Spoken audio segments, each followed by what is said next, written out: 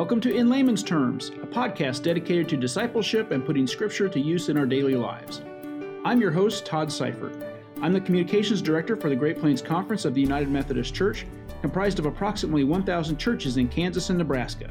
As the title of this podcast suggests, I'm not ordained clergy, so what I share comes to you in layman's terms. I have more than 20 years of experience teaching the Bible to everyone from teens to 90-somethings, and I'm excited to share what Scripture has to say to us in today's society, and I love to tell stories of how people live their faith. Some episodes focus on a person or church doing great things to serve as the hands and feet of Christ. Some episodes include interviews with experts who can help us along our faith journey, and other episodes include some short reflections on Scripture. Thank you for joining me.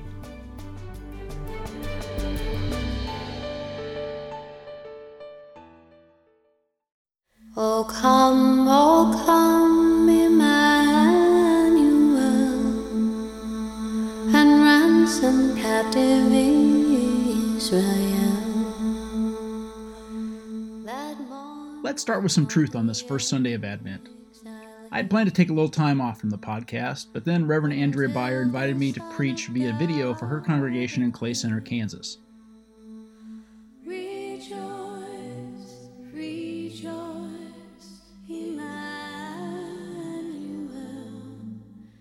She's using the Discipleship Ministry series this Advent season as the basis for her messages on the coming of the Christ child.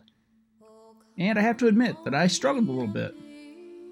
We start off with talking about a second coming, not of a baby being born in Bethlehem. It seemed to me that an Easter approach to Christmas was, kind of off. But the more I dug into the text chosen for that sermon, a scripture from Matthew that we'll hear in a moment, my eyes were open to the why behind those choices. Yes, this season is about a baby being born, a savior for all humankind. But too often we forget the why behind the baby's arrival. Well, at least I do. I mean, we recognize Jesus as a savior, but sometimes we forget to make that sacrifice on the cross a key part of our Christmas celebration. And I understand why. I mean, pain and ridicule and death are no cause for celebration, right? Or are they? Actually, I guess they are, at least for sinners like me. Anyway, after recording that sermon for Clay Center, I realized something else. If I were to boil that message down to a single word, it would be hope. And coincidentally, hope is the key word for the first week of Advent. Now, I didn't find the other Advent weeks of that Discipleship Ministry series to match up to the other Advent themes of peace, joy, and love. Maybe somebody with seminary training can, I just couldn't. So I decided to start reading the Gospels for myself again with those particular words in mind. And what came of it is this series of podcasts. So I invite you to take a journey with me. A journey through what I think are some important messages in Matthew, Luke, and John. And in particular, we'll focus on those four themes of Advent. We'll talk about hope. We'll talk about peace. We'll talk about joy and love. But like I said, today we're going to start with that first one, hope. And all of them will be looked at through the lens of why this baby, this precious begotten Son of God, came to earth in the first place.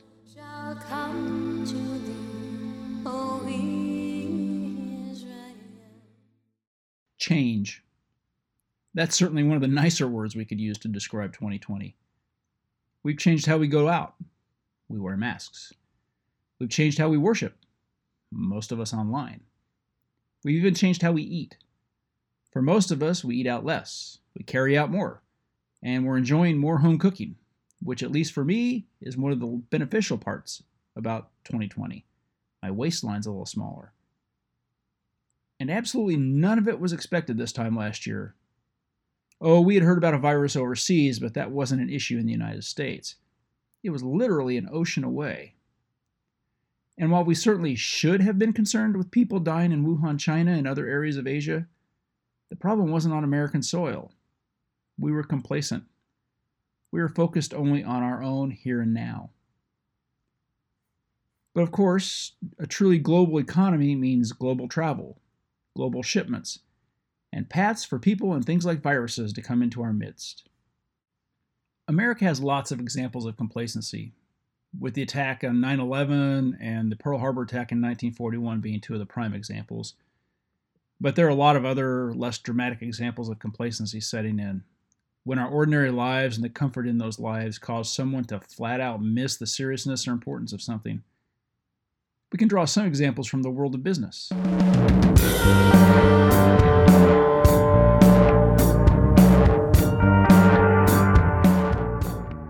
One of them is Tower Records. Tower Records was a company that was known for innovation. It sold records, tapes, and then CDs.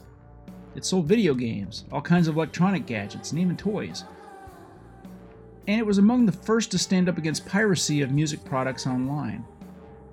Unfortunately, it was so caught up in the fight against Napster and other pirate softwares that it failed to put the concept of online music streaming to use on its behalf. It didn't see the hope and the benefit. And so eventually iTunes and others took Tower Records' market share, and they took it in huge chunks. Tower Records went bankrupt in 2004. Another example is Kodak. Known for its film, Kodak actually developed one of the very first digital cameras. And it developed some of the technology necessary to allow for cameras to be reduced to the sizes needed to allow for use in cell phones. So, in effect, we use some of Kodak's technology even today. Unfortunately, Kodak failed to market these creations widely, mostly because it feared that it would harm its primary product line, that film. I guess we know how that one turned out. Kodak went bankrupt in 2012. But maybe the best example, one that we can recognize a little more easily, is Blockbuster Video. At its peak, Blockbuster had more than 9,000 stores across the United States. Think about that for a second. 9,000 stores in just 50 states. It was known for its vast volume of movies and even video games. You could go to the store and rent VHS tapes or CDs and eventually Blu-ray discs. In 2000, an upstart company known as Netflix approached Blockbuster with a proposal. It wanted to sell Blockbuster all of its assets. Now, if memory serves, the asking price was about $50 million. It's pretty steep for a company that at that point had yet to make a profit. But it had a vision. Blockbuster just could not see it. It didn't see the hope. It didn't see the innovation on the horizon. So Blockbuster turned it down. It didn't see the rise of streaming services on that horizon. And of course, streaming is incredibly prevalent today. Blockbuster is not. Blockbuster went bankrupt in 2010.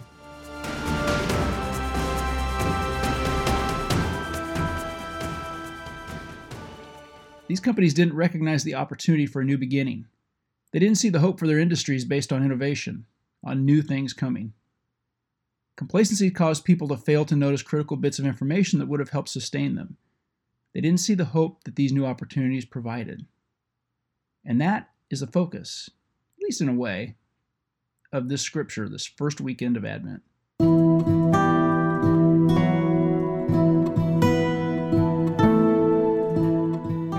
So hear these words from the Gospel of Matthew, chapter 24, verses 36 through 44. I'll be reading from the Common English Bible. If you want to follow along, Matthew is the first book of what Christians call the New Testament, and you'll find it about 2/3 of the way back in most Bibles. Or simply go to BibleGateway.com and you can find it easily there.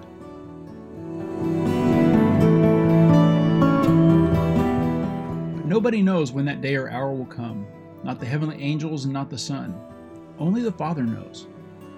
As it was in the time of Noah, so it will be at the coming of the human one. In those days before the flood, people were eating and drinking, marrying and giving in marriage, until the day Noah entered the ark. They didn't know what was happening until the flood came and swept them all away. The coming of the human one will be like that. At that time there will be 2 men in a field. One will be taken and the other left. 2 women will be grinding at the mill. One will be taken and the other left. Therefore stay alert. You don't know what day the Lord is coming. But you understand that if the head of the house knew at what time the thief would come, he would keep alert and wouldn't allow the thief to break into his house. Therefore you also should be prepared, because the human one will come at a time you don't know. Like I said, it's kind of an odd scripture to kick off Advent, isn't it? Normally, this is a time of anticipation of Christmas. It's a time of joy. And boy, don't we need some joy right now with all that's going on in this world.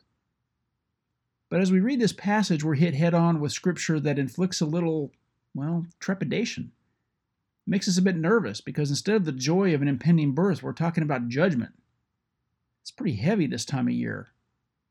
Usually we're talking about Santa Claus, sugary treats, and twinkly lights, shepherds, wise men, gold, frankincense, and myrrh. Not judgment. But what I hope to help you understand today is that these really aren't words to fear. This isn't a passage about doom and gloom.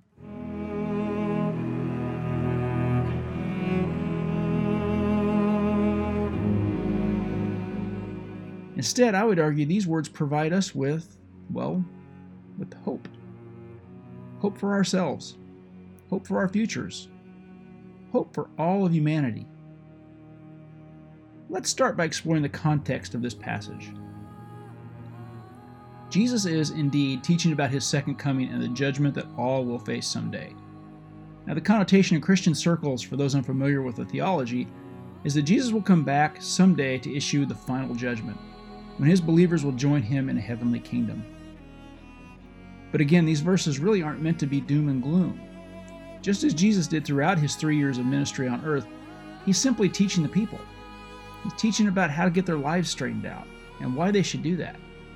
He's teaching that nobody knows when the time will come. And then Jesus gives us an analogy that everyone can relate to.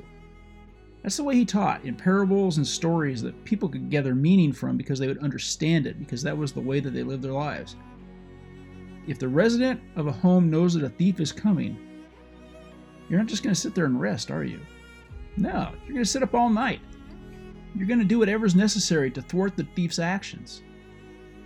The lesson is fairly easy to grasp. Jesus is telling us we have to be prepared at all times. Now I've got to confess, so I grew up a Baptist. And so I heard a lesson like this every week. If you've traveled in parts of Kansas and Nebraska, you've no doubt seen the billboards yourself with the message that I'm about to share. It's a question. If you were to die tonight, do you know where you would go? Now, sometimes we shy away from that question in the United Methodist Church. I'm not really sure why. We are, after all, called to make disciples, both to make life on earth better for all because we're teaching about loving our neighbors, but we're also called to nurture the souls of people in preparation for eternity. It's one of the basic reasons Jesus came, and yet we don't talk about it all that often. I'm a little puzzled as to why. But again, what does this have to do with Advent? Well, again, we need to start by examining Jesus' words. I think he's trying to teach or remind us of two very important things. First, we tend to look at judgment as the end of our lives, when really Jesus is telling us that this is a new, hope-filled beginning. In other words, there is something bigger, better, and brighter than what we have here on earth. And second, I think Jesus is reminding us that he came to earth in the first place for a reason. He came to reconcile all of us to God. He came to eliminate the chasm created by our sin.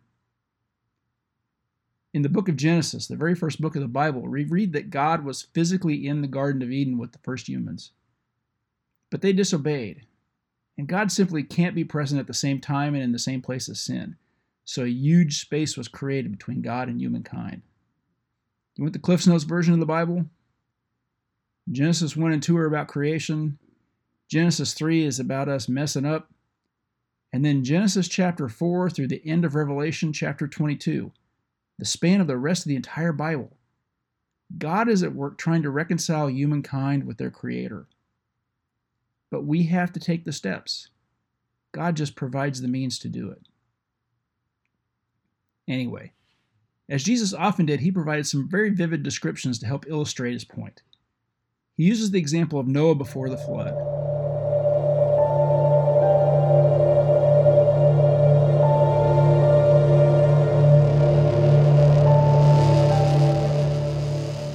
Specifically, the people around Noah before the flood. It says people were eating and drinking. They were marrying the people they loved. In short, they were living their lives. They didn't see beyond their day-to-day existence. They were complacent. They didn't see any kind of hope in something bigger and better, a relationship with God. That's what was happening when the flood hit, as recorded in Genesis chapters 6 through 9. And that's how it's going to be again when Jesus comes back. He promises in the scripture, people will be eating and drinking. They'll be marrying the people they love. They'll be complacently living their lives. And you know what? That's exactly what was going on at the turn of the 1st century AD, when there was a call for a census in ancient Palestine. See, the Roman Empire was expanding and it had conquered what had been Israel. And Rome had put in place a governor, and that governor basically had one job: keep the peace. And despite the Roman leadership / tyranny, the chosen people of God, the Jews, lived their lives just as people did before that flood. They lived in homes built with combinations of wood and stone, usually with a compacted dirt floor. Education came from itinerant teachers known as rabbis. Water came from wells unless you lived in that rare city that had aqueducts. If you were poor, your standard meal was usually of bread and fish. On special occasions, you might have beef and eggs. And for light, you had candles and oil lamps. These folks lived their lives. Don't get me wrong, they were hoping for the long-promised Messiah, the person who was going to deliver the people of Israel. The prophets of old had promised this Messiah for a long, long time.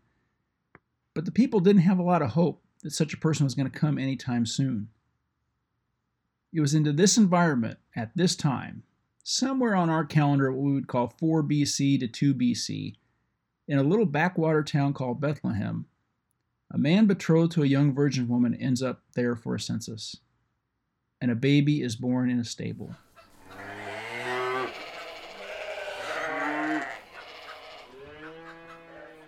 Now make no mistake, it's the virgin part, Mary, that makes this such a miracle. And it's the point that this baby is the begotten Son of God that makes this a once-in-history moment. But otherwise, when you think about it, this is just a normal occurrence. It's a cause for complacency. A woman gives birth to a baby, something that literally has happened billions of times in the history of the world. And remember, the people in Mary's hometown aren't going to see any shepherd's visit. There's no pomp and circumstance. There's no reason for most people to think this baby is anything special, well, beyond the normal wonder that comes with these cute, lovable little people coming into our lives. They didn't have the anticipation then that we do today, during these first few weeks of Advent. Like Tower Records, like Kodak, like Blockbuster, the people then were complacent. They didn't see the hope on the horizon through the birth of this baby.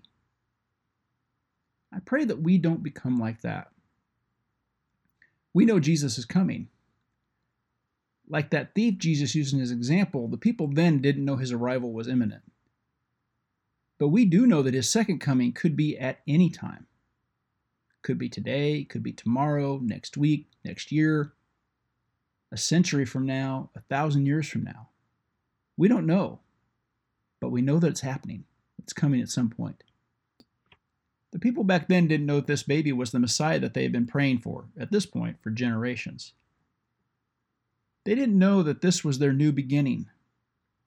They didn't know that this was their hope. And they didn't know that this new hope was there here and now. So if they didn't recognize the opportunity for a new beginning, the introduction of hope into their world, how can we? After all, the people of that time, just for example in Mary's hometown, they did have expectations for a Messiah, a deliverer to come. But they didn't know exactly what to expect or when. Now, they were kind of expecting a king. They were probably expecting someone who could be a warrior that would help conquer and throw the shackles of the Romans off of them, but that's not what they got. But there was the anticipation that that Messiah was coming. So they knew what it was, at least in a way, but they didn't know when, and they didn't know exactly what it was going to look like. And doesn't that sound a lot like 2020? I mean, if ever there was a year to expect the unexpected, Lord knows this is it. We've gotten to the point where we expect other things to happen. We just don't know what it's going to be, and frankly, we're a little scared to find out what it might be. and we don't know when it's going to happen. Luckily, Jesus tells us what we're supposed to do in today's scripture, and thankfully his instructions are actually pretty simple. He tells us, first of all, we've got to stay alert. We've got to pay attention to the world around us, and we have to be open and prepared to experience the hope. Now, we can pay attention in many ways, but I think the simplest way is to ask several questions. Who needs to experience love today? Who is sick? Who lacks food? Who is thirsty? Who lacks clothing? Who is in prison, either behind actual bars or maybe just in their homes, isolated?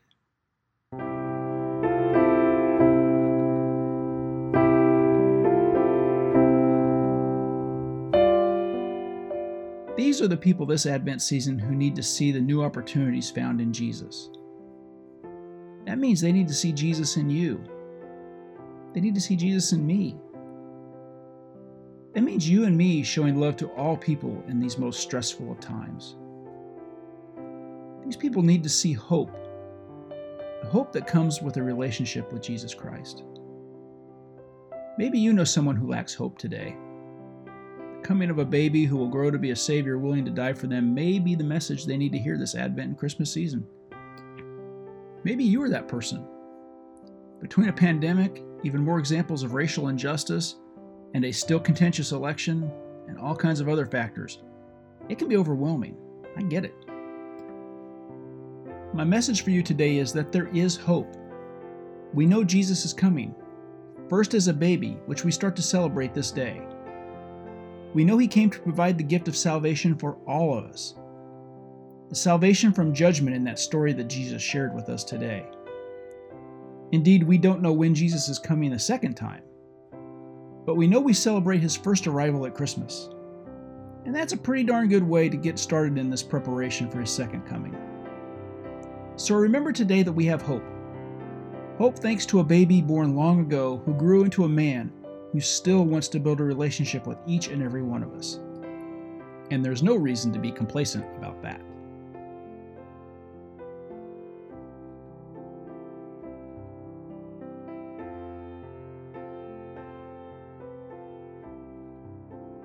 Oh come, Emmanuel, and ransom captive Israel. If you have an Advent wreath, this is the day to light the first candle, the candle of hope. And don't worry if you don't have an Advent wreath, just light a single candle for a few moments and meditate. As that candle burns, remember that you have hope in something far greater than this current life. You have hope because a baby was born in Bethlehem long ago. A baby that came with a purpose. To draw you closer to him and to the one true God who created and continues to love you. I hope that truth provides you with some hope today.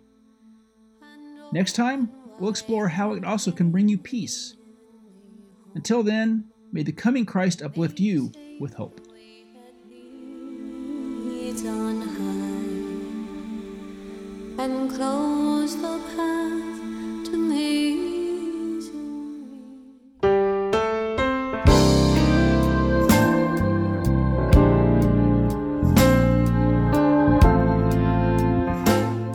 In Layman's Terms is a podcast sponsored by the Great Plains Conference of the United Methodist Church and by me, your host, Todd Seifert. If you liked what you heard in this episode, please go rate us and subscribe on Apple Podcasts, on Spotify, Stitcher, or wherever you're listening. It helps other people find us.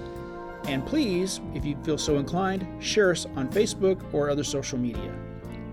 Our music comes via a licensed subscription with First Com Music. You can find archive podcasts on my website, toddseifert.com, or via a link on the conference website, greatplainsumc.org/podcasts. Feel free to email me any questions or suggestions to tseifert@greatplainsumc.org, and I'll do my best to respond as quickly as possible. Thanks again for listening, and until next time, please do what you can to help make more disciples of Jesus Christ. You can play a small part in helping change a life.